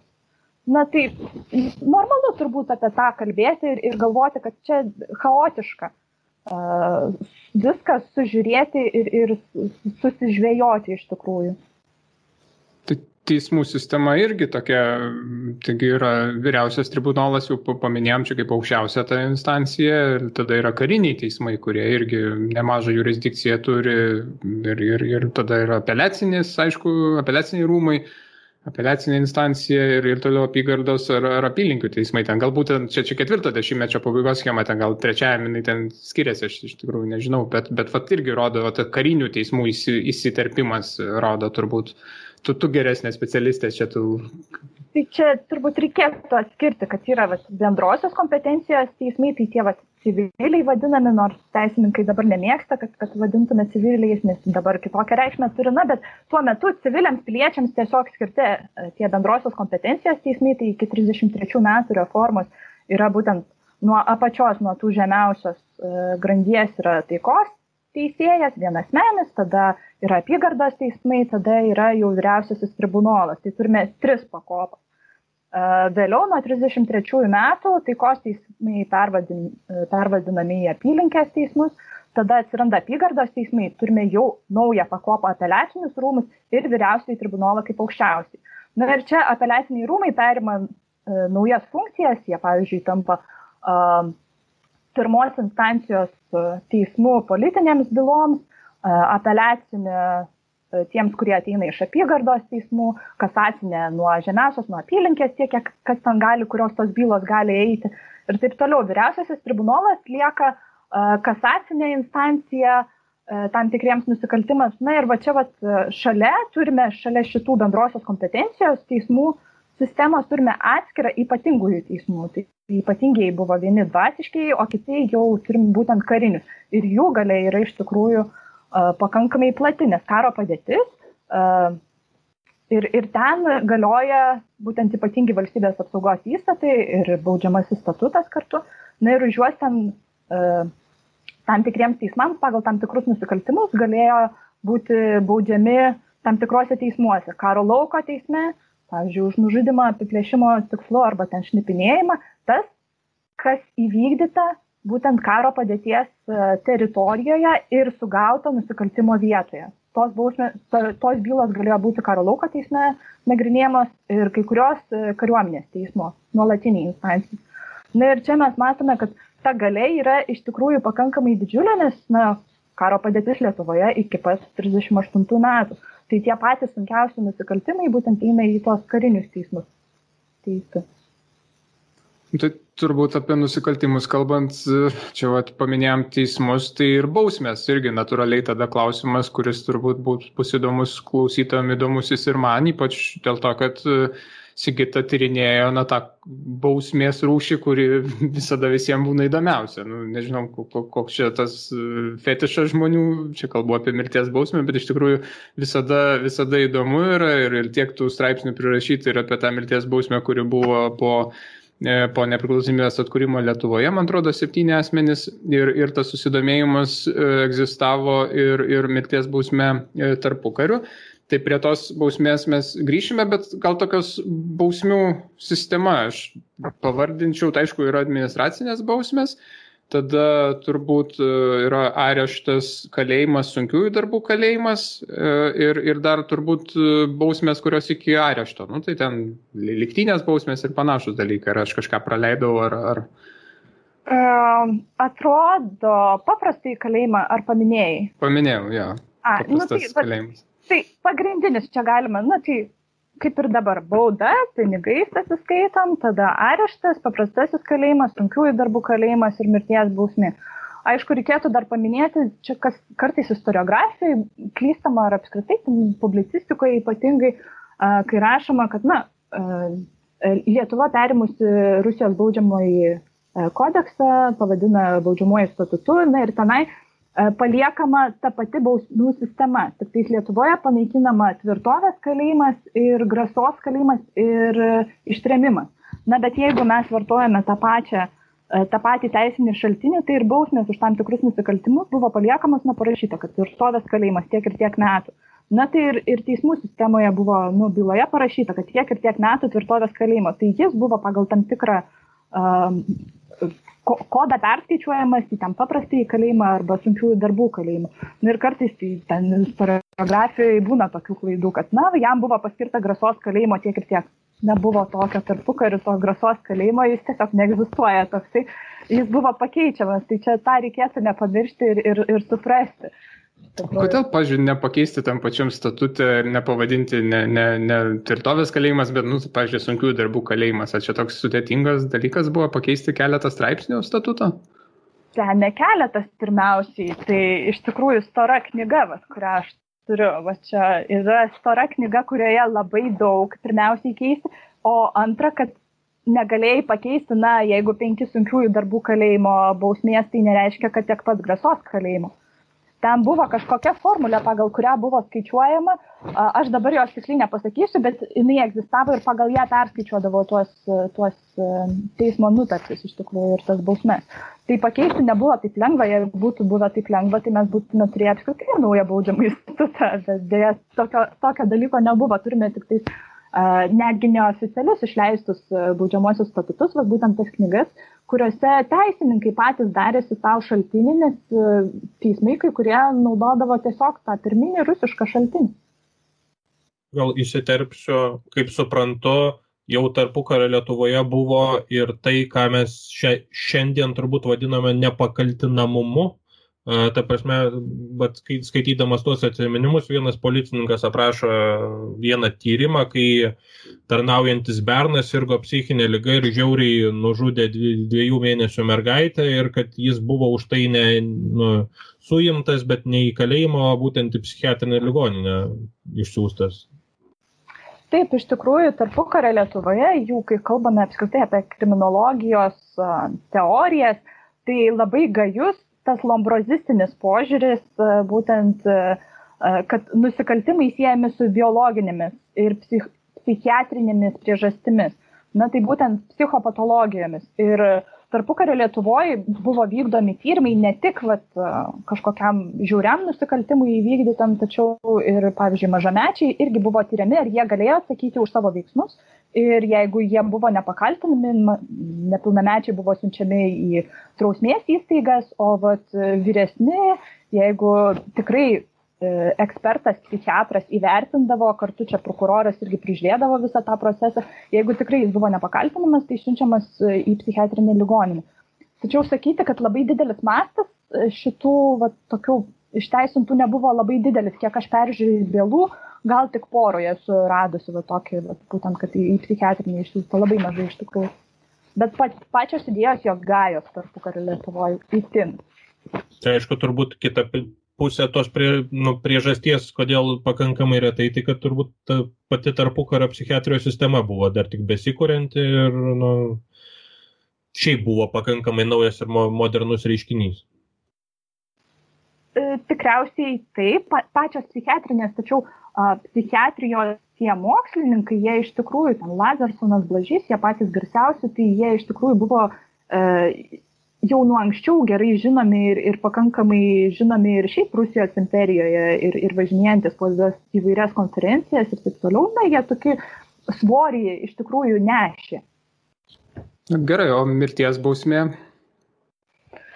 Oi, nežinau, nuo kur pradėti. Čia Aš galiu pradėti nuo to, kad tu išskiri savo knygoje, mes įdėsime rekomendaciją į aprašą, tu išskiri 3 periodus, 18-20, tai tas turbulentiškas toksai periodas, kai mirties bausmė net ne visada teisėtai skiriama, ten tos kūrėsi komendantūros ir net gyventojai patys imasi reikalų į savo rankas, iš esmės viešai pakariant arba sušaudant priklausomai nuo to, kas tą daro. 21 metais nusistovi mirties bausmės vykdymo procesas, jau kai tos nuosprendžius skiria kariuomenės ir karo arba karo lauko teismai, o nuo 28 yra apygardos teismai, bet tu pamini ir tą, kad iki 37 metų nors ir gali jie skirti, bet jie neskiria, iš esmės tu neradai tokių atvejų. Ir vėliau jau nuo 37 metų yra dujų kamera, tai yra, reiškia, jeigu iki tol bausmė būdavo sušaudimas, tai jau po 37 metų atsiranda dujų kamera. Ir tas dujų kameros aspektas, man atrodo, tave ir patraukė patyrinėti apskritai, ne, šitą temą, ar klystu? Ne visai, iš tikrųjų, tas mirties bausmė atsirado mano tyrimuose nuo Suvalkijos ūkininkų streiko tyrimo, nes aš pradėjau savo bakalaurinį darbą rašiau apie Suvalkijos ūkininkų streiką, ir tenai buvo sušaudyti 4 ūkininkai. Tai kaip ir nuo sušaudimo prasidėjo, bet kadangi 5. Maurušaitis buvo nunuodytas dujų kameroje, bet ten daug sudėtingesnė istorija, jis iš tikrųjų ir kriminalinį nusikaltimą įvykdė, būtent nužudymą, ir ne tik politinius. Tai visa tai prasidėjo tarsi nuo to sušaudimo, nes aš ten rašydama parašiau apie tą sušaudimą ūkininkų ir iš tikrųjų čia negaliu sakyti, kad aš pati visai tenai susidomėjau tą mirties bausmę. Čia reikėtų padėkoti mano vadovui, docentui Sauliui Kaubriui, kuris pasižiūrėjo į tą skyrelį ir sakė, žiūrėk, bet čia ta mirties bausmė labai įdomi ir žiūrėk, dar niekas nieko neparašė apie tą mirties bausmę ir man atrodo, tu galėtum parašyti. Ir man atrodo, tuo metu dar bakalaurantei, tokiai jaunai mergaitai suskiauterė pankiai, kai sako, kad tu gali parašyti knygą, atrodo, nesąmonė, knyga, ten mirties bausmė, čia dar kažkoks toks nerealu kažkas, tai, bet nuo to aš pradėjau užsikabinti, aš pradėjau iš esmės atkreipti dėmesį į tas mirties bausmes, nes iki to laiko, ten skaitai kažkokią spaudą, tai man bent jau nebuvo tokio, kad čia kraujas, norisi kažkokiais labai domėtis, bet pradėjau užčiuopti ir kuo labiau lindau į tą temą, tuo įdomiau darėsi ir tada aš jau daėjau ir iki dujų kameros istorijos ir nuo tenai viskas išsirutuliojo pilnai į knygą ir pilną tą tyrimą. Nors iš tikrųjų dabar jau taisyčiau viską, jau naujų mirties bausmių radau, jau ir statistika pasikeistų ir taip toliau. Bet dar norėjau pataisyti Marių, kad tam pradiniam etape, iki 18-20 metai, reikia nepamiršti, kad ne tik šaudoma, bet ir kartuvės. Iš tikrųjų, apskritai, tarpukario Lietuvos teisėje baudžiamojoje buvo numatyta būtent pakarimo bausmė. Bet čia tradicija jau susiklostė, kad kariškiai vykdė tą sušaudymą ir nuo 20-ųjų jau stabilizuojasi visą laiką vykdoma tik tai sušaudymas, o jau 37-aisiais atsiranda ir dujų kamera. Ir čia turbūt eilinis klausimas, Mariau, gali net neuždavinėti, kaip čia ta dujų kamera atsirado, tai būtent, kad kariškiai atsisakė šaudyti, pasakė, kad 35 metais, kad tai demoralizuoja jų kursantus ir karo policijos būtent kursantus, kad jaunimas neturėtų vykdyti budelio pareigų ir buvo paprašyta keisti mirties bausmės vykdymo būdą. Na ir jeigu pradžioje ten dar buvo diskusijų, būtent 36 metais reikėjo įvykdyti Suvalkijos ūkininkų streiko dalyviams tas mirties bausmes ir kariškiai kaip tik tada irgi atsisakė vykdyti ir buvo panaudotos policijos pajėgos įvykdyti tą bausmę. Na ir visų tuo metu ieškoma, kaip čia dabar į kokį būdą reikėtų pakeisti, jeigu jau nenaudoti kariškių, kaip apskritai patį procesą dehumanizuoti, kaip nuimti tuos žmonės. Na ir surinkta komisija iš gydytojų kariškių kalbėjosi, ieškojo to varianto, ar čia reikėtų nuodyti. Pavyzdžiui, Estijoje buvo mirties bausmė vykdoma nunuodijant arba pakariant, tada Latvijoje neprisimenu kuo, Rusijoje sušaudymas ir taip toliau. Na tai tų variantų kaip ir buvo įvairių. Aišku, iš Amerikos buvo labai įdomu aptarti elektros kėdę, jinai irgi buvo diskusijose fiksuota. Na ir buvo dujų kamera kaip vienas iš variantų, bet kai diskusiją skaitai, man visą laiką atrodė, kol aš skaičiau visus tuos dokumentus, kad dujų kamera čia yra pats mažiausia galimybė, kad būtent ją pasirinks, nes apie ją buvo kalbėta, kad jinai yra per daug humaniška, maždaug, kad tas nusikaltėlis nepajus tos bausmės žiaurumo. Ir pačiam gale aš nežinau, ar trūksta dokumentų, ar kažkas įvyksta ir pasirinkimas tampa dujų kamera, nes dujų kamerą galima susikonstruoti patiems. Turime laboratoriją, kuri galėtų tiekti tas dujas, o dujos paprastas iš tikrųjų CO smalkės. Na tai toksai labai paprastas būdas ir tarsi jinai visiškai lengvai taip suformuluojama, nusprendžiama ir tada jau per spaudą matome, kai pradedama ieškoti budelio. Vieno to žmogaus, kuris paleis tas dujas, na tai sumažinama iš viso to būrio žmonių, kurie turi dalyvauti mirties bausmės procese, sumažinama iki vieno, na ir ten dar, aišku, teisėsaugos procesų žmonių. Tai ta dujų kamera pastatoma pirmam forte ir tas žmogus, kurį tu čia mini, yra Juozas Pakalniškis, jeigu gerai atsimenu. Pakalnis, atsiprašau, kuris yra tas operatorius tos dujų kameros, jeigu taip galima pavadinti.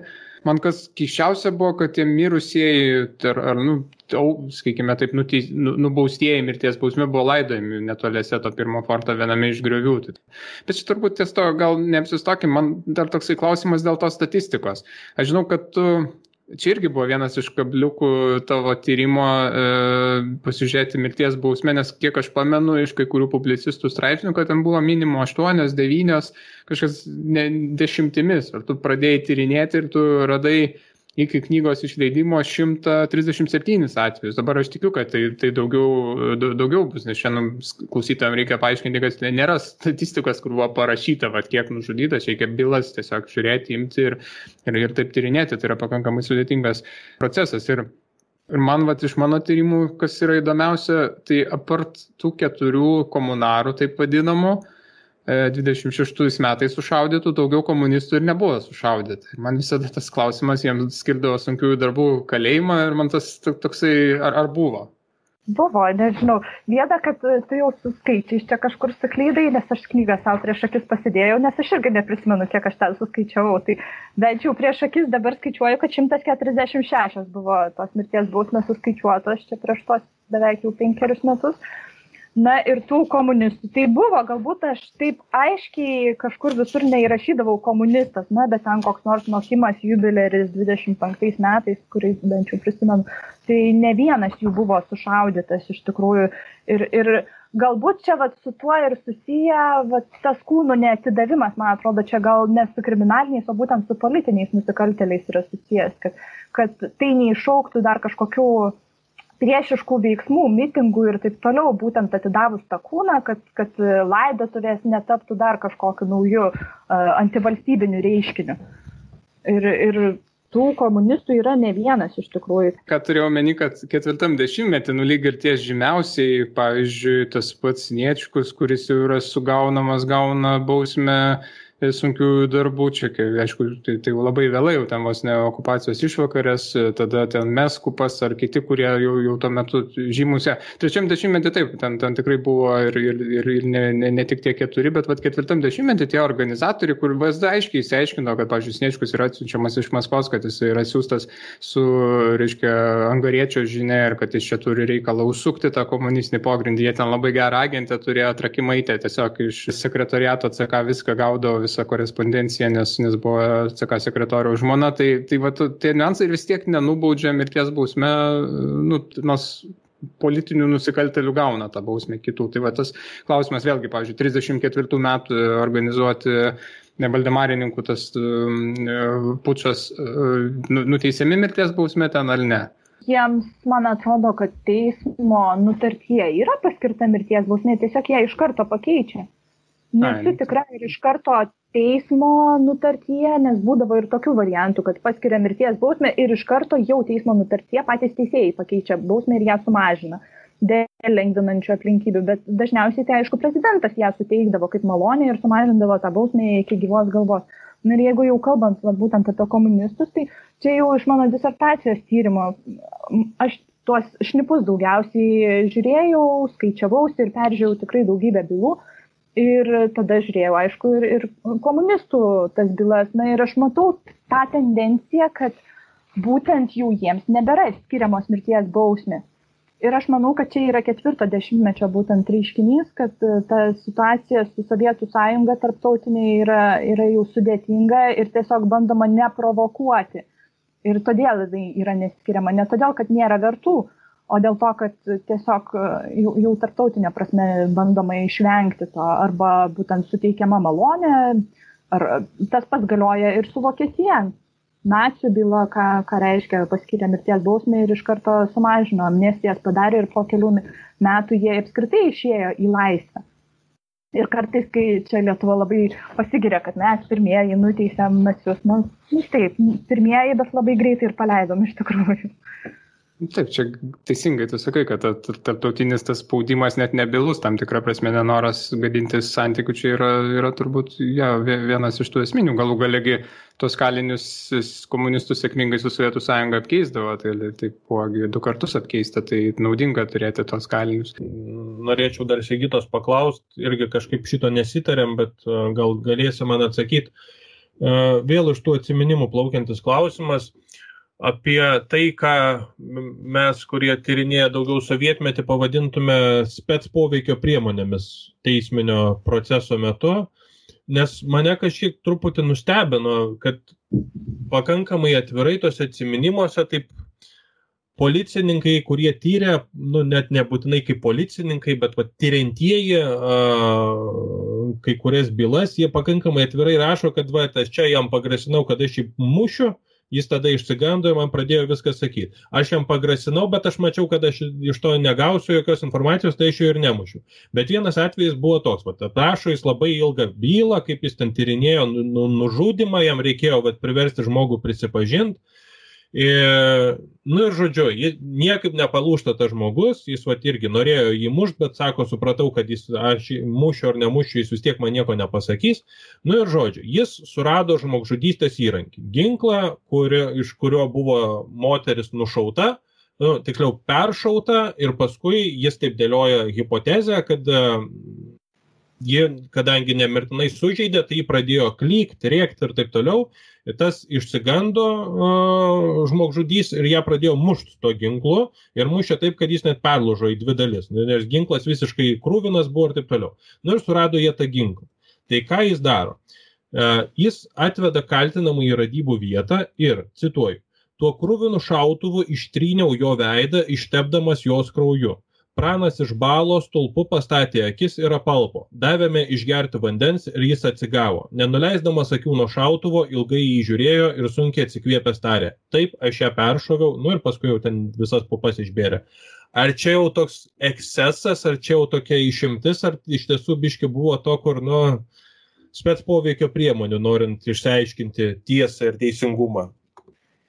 Iš tikrųjų, gal pats toks atvejis tokio masto, kad tenai kraujas ir taip toliau, beje, aš irgi skaičius visus tos prisiminimus ir dar visai neseniai būtent tą įvykį skaičiau, nes man čia smurtas prieš moteris, mano tyrimui naudingas, bet tas pats veikimas policininkų, jisai egzistavo ypatingai 3 dešimtmetyje, apskritai policininkai, kad ten sumuždavo per kvotą, tai čia labai įprastas dalykas, ypač pačioj pradžioj. Ir galime matyti per instrukcijas, kaip VRM ministras ir ten kiti Piliečių apsaugos departamento viršininkai siunčia ir rašo, kad nemuškite, negalima.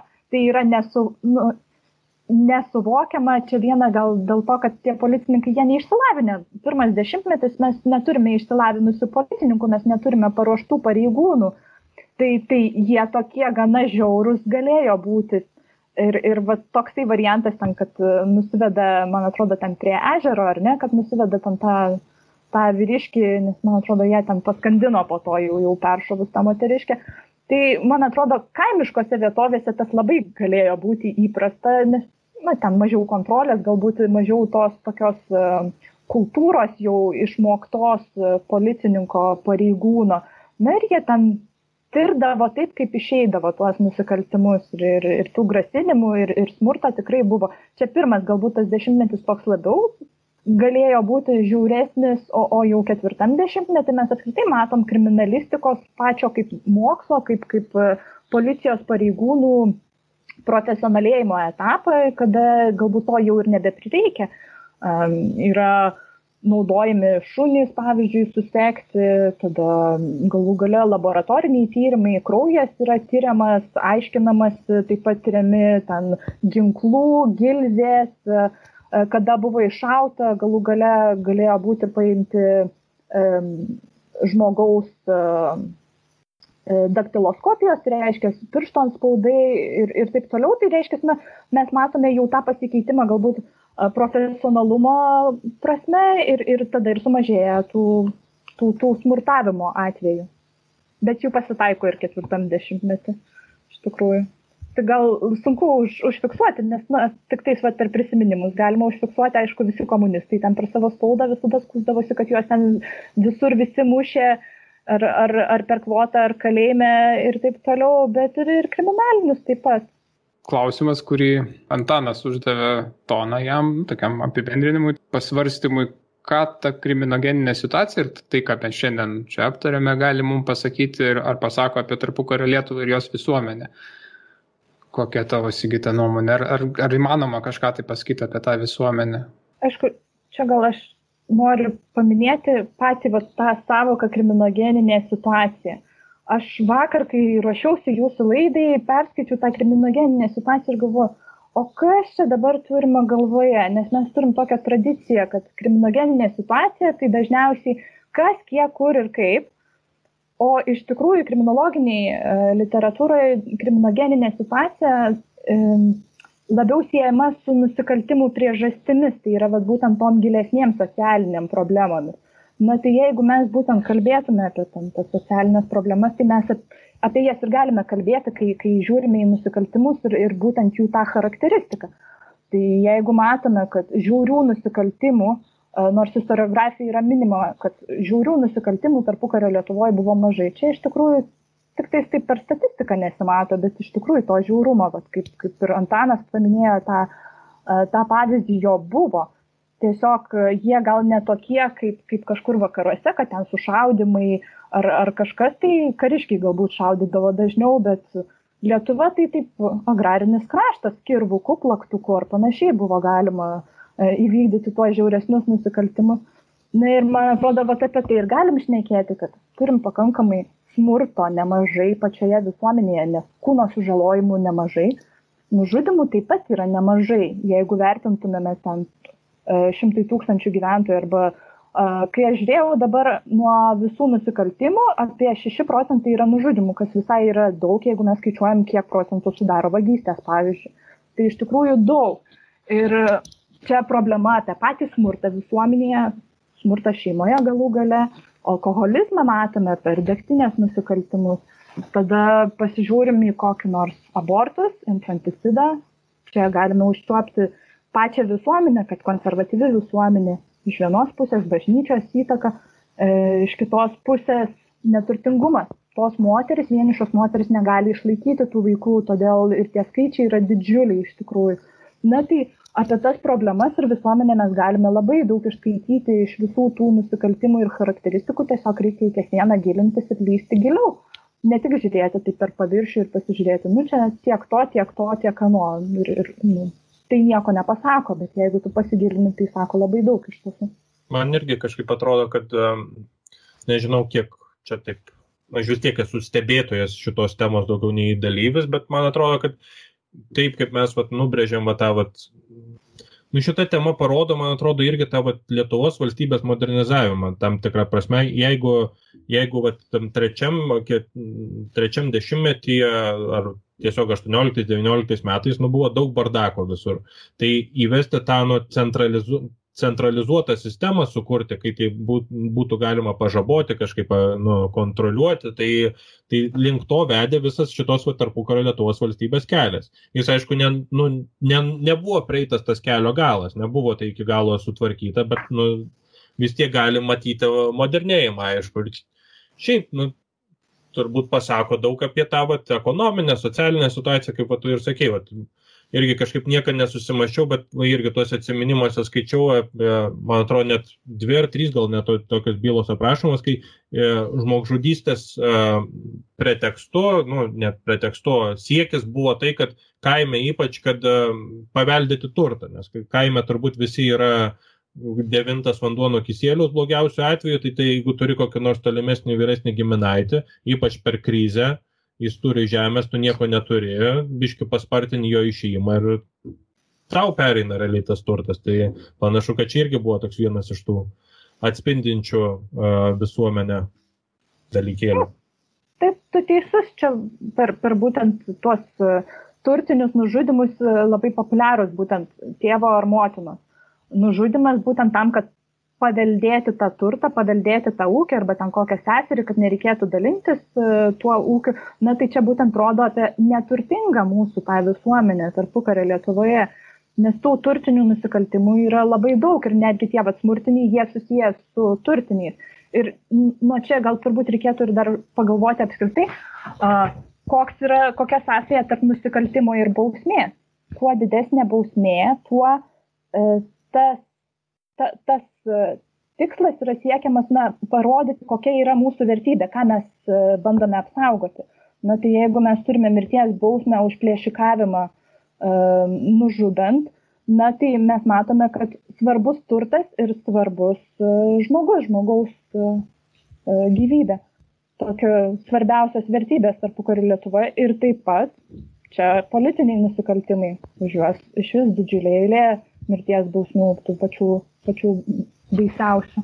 Aš taip, tai, kad tu Sigita pasakė, aš irgi taip galvau, kad čia galima labai daug nagrinėjant nusikaltimus, jų rūšis ir, kaip tu sakai, priežastingumą galima pamatyti tą visuomenės pjūvį, toks, sakykime, socialinį portretą, bent dalį jo. Ir tai, ką Antanas minėjo, tas modernėjimas, man irgi tada klausimas iškyla, kiek tai natūraliai buvo rūpestis valstybės formuoti tiek tyrėjų sistemą, ta prasme policijos, tiek prokuratūros, tiek teismų sistemą, tam, kad mažinti tų nusikaltimų ir kiek tai tarnavo autoritarinio režimo, sakykime, tokiam plėtimui ir jų autoriteto ir jų valdžios didinimui. Nes vis tiek sutikime, kad bet kokiam autoritariniam ar ypač totalitariniam režimui tai teisingumo sistema yra jos įrankis iš esmės. Ne tik kad kriminalinius, bet ir kriminalinius kriminalinius, ypač politinius, bet ir kriminalinius, nes bloga kriminalinė situacija, automatiškai nepopuliarus režimas gali būti, jeigu viskas labai nepažabojama ir nevaldoma. Tai čia natūraliai tada toksai kyla klausimas. Aš sakau, kad taip yra, čia man tokie pasvarstymai daugiau kyla, mes turbūt net nežinau, ar rasime čia atsakymą dabar be kalbėdami, čia tiesiog tas, bet turbūt tą reikia turėti omenyje, kad šia prasme aš nekvestionuoju, kad valstybė modernėja, nes mes matome, kad 40-mečio pabaigoje pradeda rasti socialinės globos, socialinio draudimo jau toksai poreikis, atsiranda ten darbo rūmai, atsiranda tas jau tikrai kažkoks valstybės dėmesio atkreipimas į tos socialinius klausimus, kas irgi yra nusikalstamumui turi įtakos ir galbūt tas sprendimas ir tų socialinių klausimų sprendimas būtų užkiltas kelią didėjimui tų nusikaltimų ar būtų išsprendęs kai kurios nusikaltimus. Tai čia turbūt negali taip pasakyti vienareikšmiškai, bet tos, manau, įtakos rastume, jeigu taip ateityje kada nors pasvarstyti. Na, aš tai galvodama, taip, kiek tai susijęs su pačiu režimu, nežinau, ar aš drįsčiau taip teikti, kad tiesiogiai. Taip, tai visada, aišku, yra visa teisėsauga yra valdžios teisiniai agentai, kurie vykdo jų būtent politiką. Tai jie vykdo įstatymus. Yra leidžiamoji, yra vykdomoji valdžia, ir jie būtent vykdo įstatymus, tai policija, prokuratūra, teismai. Tačiau pačių pareigūnų rengimas, ar jie buvo rengiami kaip režimo įrankiai, manau, kad pats rengimas tai nebuvo su tuo susijęs. Mes turime Lietuvos universitetą, kuriame ruošiami teisininkai, ten atsiranda policijos mokykla, ten policininkai ruošiami, jie, bent jau man nepasirodė taip, kad jie yra tiesiogiai indoktrinuojami kažkaip tais, kad tarnautų politiniam režimui. Tačiau, aišku, jau po Smetonos perversmo, kada tautininkai perima valdžią pilnai, aišku, ten per viršūnės galbūt galime matyti, kad viršininkai yra pagal tai renkamasi, kad tautininkas būtų ištikimas, lojalus ir taip toliau. Bet tarp teisėjų irgi yra tam tikrų, tokių per prisiminimus, ką galima išskaityti, kad yra tam tikrų problemų, kodėl ten Riomeris, pavyzdžiui, atsistatydina, kad yra intrigų, kada bandoma paveikti pas teisėjus, bet bent jau man taip susidarė įspūdis, išteikia skaičiusi, kad tai nebuvo taip lengva, kad tie teisėjai, jie pakankamai bandė išlikti autonomiškai nuo tos valdžios. Kiek ten iš tikrųjų tai buvo, čia kitas klausimas, bet bent jau man kol kas dar neatrodo, kad jie buvo tiesioginiais įrankiais. Dar truputį atsitraukiant ir grįžtant prie to, ką tu prieš tai sakei, kažkaip pagalvojau, ir studentai dažnai mėgsta, ir šiaip pastaruoju metu, gal ne pastaruoju metu, šiaip vienas iš tų, kaip čia pavadinti, mokslinės produkcijos vienetų, ne vienetų yra, tarkim, X samprata Y, ten iš serijos ten laisvė samprata partizanų spaudoje, ar ten kažkas tokio ir panašaus. Ir aš tokių darbų labai dažnai nemėgstu, aš nesakau, kad jie nevertingi ar dar kažką, čia sakau, nuo mano asmeninių preferencijų, bet man atrodo, kad kažkaip, ką aš tik ruošdamasis podcastui kažkaip pagalvojau, kad teisės istorijoje šitie darbai, man atrodo, labiau vietoje, kur kas daugiau pasako, nes kai tu rašai apie ten laisvę partizanuose ar ten, nežinau, tautos įtaką kažkokiuose ten spaudos puslapiuose, tai tu labai lengvai nukrypsti kažkokią dvasingą filosofiją ar kvazi poeziją, o teisė vis tiek yra daiktas, kur tos savokos, sampratos, jos vis tiek ir, kaip tu sakei, apibrėžia tai, ką visuomenė arba valstybė saugo, ir tuo pačiu metu į tas savokas reikia kaip čia, įdėti, nepadaryti tų apibrėžimų pernelyg griežtų ar per kažkokių, kur, ta prasme, kad bausmės nebūtų pernelyg didelės ar panašiai, kad, šituo atveju man kažkaip reabilitavosi, šitie, mano asmeninėse mąstymuose tie rašymai apie kažkokius nusikaltimo sampratas ar panašiai, nes, bet jau kai išeinama iš to, tai, bet sakau, čia mano asmeninės preferencijos, istorikas istorikui nelygu. Man atrodo, kad su nusikaltimais tai yra labai svarbu. Apskritai, kaip mes apibrėžiame visas savokas. Kas yra nusikaltimas, kas yra bausmė, tada kas yra teisinga, atitinkanti bausmė, kokia yra bausmių politika. Čia tų klausimų labai daug ir tada galima kelti, ar jinai atspindi visuomenę, nes viena, kas yra įstatymė parašyta, o kita, kokios vertybės gali būti visuomenėje, gali keistis, mes tą matome sovietmečiu, kada tenai atsiranda juodoji rinka ir taip toliau, kas yra laikoma nusikaltimu. Tai ir tarpukario Lietuvoje galime pasižiūrėti, kas žmogui suprantama kaip nusikaltimas, vat būtent, ką pradžioje kalbėjo Antanai, tu atrodo, sakei, kad tenai tempė iš namus ardė ir nešiojasi pas save plytas ir ten jas iš jų statėsi namus. Nu, tai čia man atrodo, kad žmonėms tai nebuvo suvokiama kaip nusikaltimas. Jie nesuprato, kad tai yra nusikaltimas. Na ir tik tais įstatymuose jis apibrėžtas, kaip buvo kaip nusikaltimas. Tai čia reikia žinoti tą atskirtį, kad viena yra įstatymas, idealusis tas tipas ir tada kita yra ta socialinė realybė. Ir kiek jinai suderinama, kiek jinai kinta, kiek jinai refleksyvi į visuomenės tas vertybės bekintančias. Mes tarpukariu turbūt per politinius nusikaltimus matome, kad kažkiek kinta, kad tas politinio nusikaltimo samprata kinta. O per kriminalinius mes labai matome tokią stagnaciją iš tikrųjų.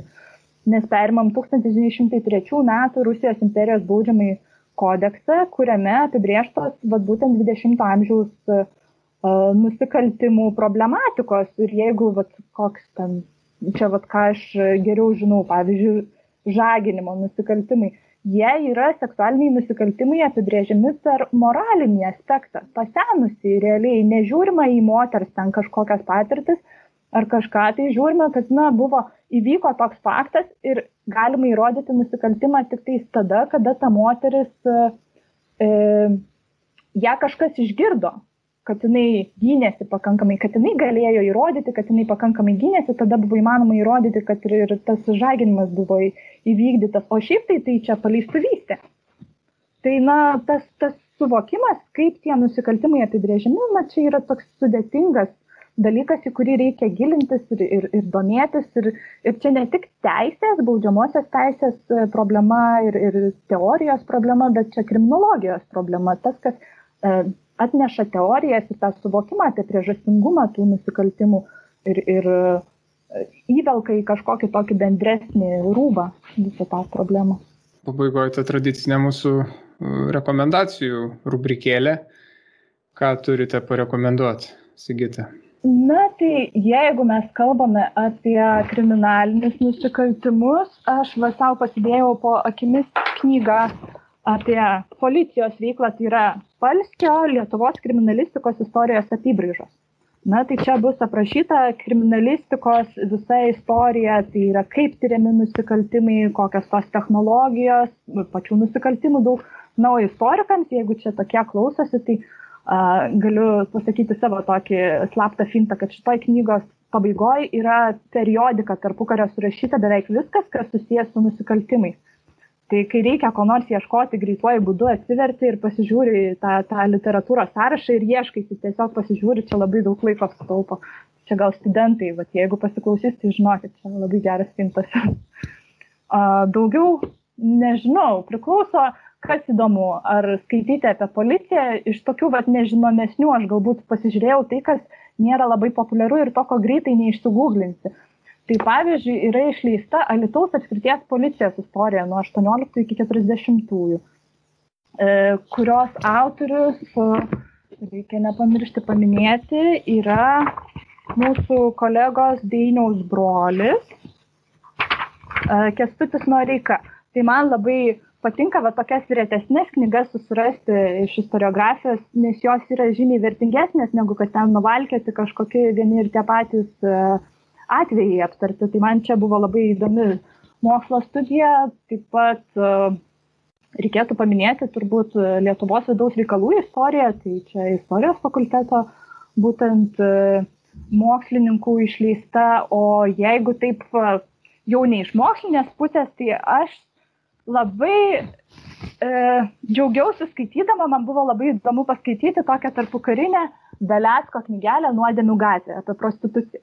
Tai ten, kai skaitai, gali įsijausti, kad gyveni tam tarpukario Kaune ir matai iš arti, kaip ten kas vyksta. Tai jeigu bus įdomu šitas temas pasinagrinėti, tai skaitykit šias visas knygas ir manau, kad susidarysit kažkokį vaizdą. Antanai turi rekomendacijų? Aš tokią truputį iš kitos operos iš karto deklaruoju viešųjų ir privačiųjų interesų konfliktą, nes aš ten dirbu, bet aš rekomenduoju užsiprenumeruoti naująjį židinį, nes mes dažnai, ta prasme, net jeigu ir nedirbčiau, vis tiek jį rekomenduočiau, nes ir Sigitos vienas straipsnis buvo kadaise apie dujų kamerą židinį, ir Mariaus buvo šiandien tas pats minėtas apie Trakimaitę, kuri viena paralyžavo LKP-CK. Mes dažnai minim židinį minimus tekstus ir šiemet bus įdomių istorinių tekstų, aš net nebejoju. Tai, jeigu nežydint, tai vis tiek kultūrinę spaudą prenumeruokit, nes o kas jei ne jūs ją skaitys? Neprenumeruokit kultūrinės spaudos, prenumeruokite naują židinį Aidus. Nėra kitos kultūrinės spaudos, aš židinį nedirbu, interesų konflikto neturiu, kaip bendradarbis neįvardintas, tai aš galiu čia rekomenduoti ir pats. Bet jeigu rimčiau, tai aš turiu 2 rekomendacijas. Pirma, tai tokia, kuri galbūt tiesiog žmonėms, kuriems tai įdomu ir kurie dar nematė, tai, ko mes šiandien neaptarėme, tai yra smurto prieš moteris tema ir Sigita tą tyrinėja ir yra išėjęs jos straipsnis Smurtas prieš moteris, seksualiniai nusikaltimai ir jų prevencijos idėjos Lietuvoje 1918-40 metais. Žurnale Istorija 2020 metų tomas 17, aš įdėsiu tą nuorodą, tai čia tiesiog gal dėl to mes ir neaptarinėjame, nes tai įdomus ir išsamus straipsnis, tai galite tą susirasti, o iš tų tokių su tema nesusijusių, o gal iš dalies ir susijusių, nes tai irgi ta savotiškas irgi, sakykime, taip, nežinau, ar į tą temą, bet gal susijęs dalykas, tai šnipų istorijos, kurias aš kartais skaitau tiek profesiniais interesais, tiek nes dėstu apie KGB studentams, tiek ir šiaip man tai yra įdomu ir aišku, tos literatūros nėra tiek labai daug ir jinai daugiausiai tokia publicistinė, nebūtinai istorikų rašyta, tai sudėtinga, bet tiesiog kaip gerą skaitinį, įdomų ir intriguojantį, kuris paremtas tikrai istorija ir paremtas ir kadangi amžininkai gyvi, daugiausia amžininkų liudijimais, dokumentais irgi, aišku, tai labiau žurnalistinis toksai tekstas, tai Beno McIntyre knyga The Spy and the Traitor, The Greatest Espionage Story of the Cold War, tai yra apie Olegą Gordievskį ir jo istorija, kaip jisai, būdamas KGB aukštų pareigūnų, šnipinėjo Britų MI6 žvalgybą ir kaip jisai pabėgo iš Sovietų Sąjungos, Britai jį išvežė iš Sovietų Sąjungos per Sovietų Sąjungos Suomijos sieną ir tiesiog paskaitykite, tai ir įdomus, intriguojantis tekstas, toksai primenantis romaną, bet visiškai tikra istorija ir absoliučiai net kartais neįtikėtina ir tokia, intriguojanti. Tai tokios mano rekomendacijos, mes kaip visada sudėsime jas į aprašymą video YouTube'ai, galite susirasti, tiesiog vis paprašiau, nes čia beklausant turbūt ir autoriai iškrenta ir pavadinimai knygų. Tai turbūt tiek. Ačiū visiems, kad klausėte, ačiū Sigitai, ačiū Antanui už šitą įdomų pokalbį ir tikrai susiklausysime ateityje, mes, manau, išlaikysime tą formatą mūsų per mėnesį 2 podcastų, gruodžio mėnesį šiek tiek gal daugiau buvo, dabar vėl grįžtame į ritmą, grįžtame į savo darbus ir bandysime vėl palaikyti tą savo tradicinį ritmą, kaip visada, YouTube'ai, Spotify, Podbean, SoundCloud ir visose kitose jums patogiose platformose kviečiame klausyti. Ačiū ir iki. Iki. Ačiū. Iki.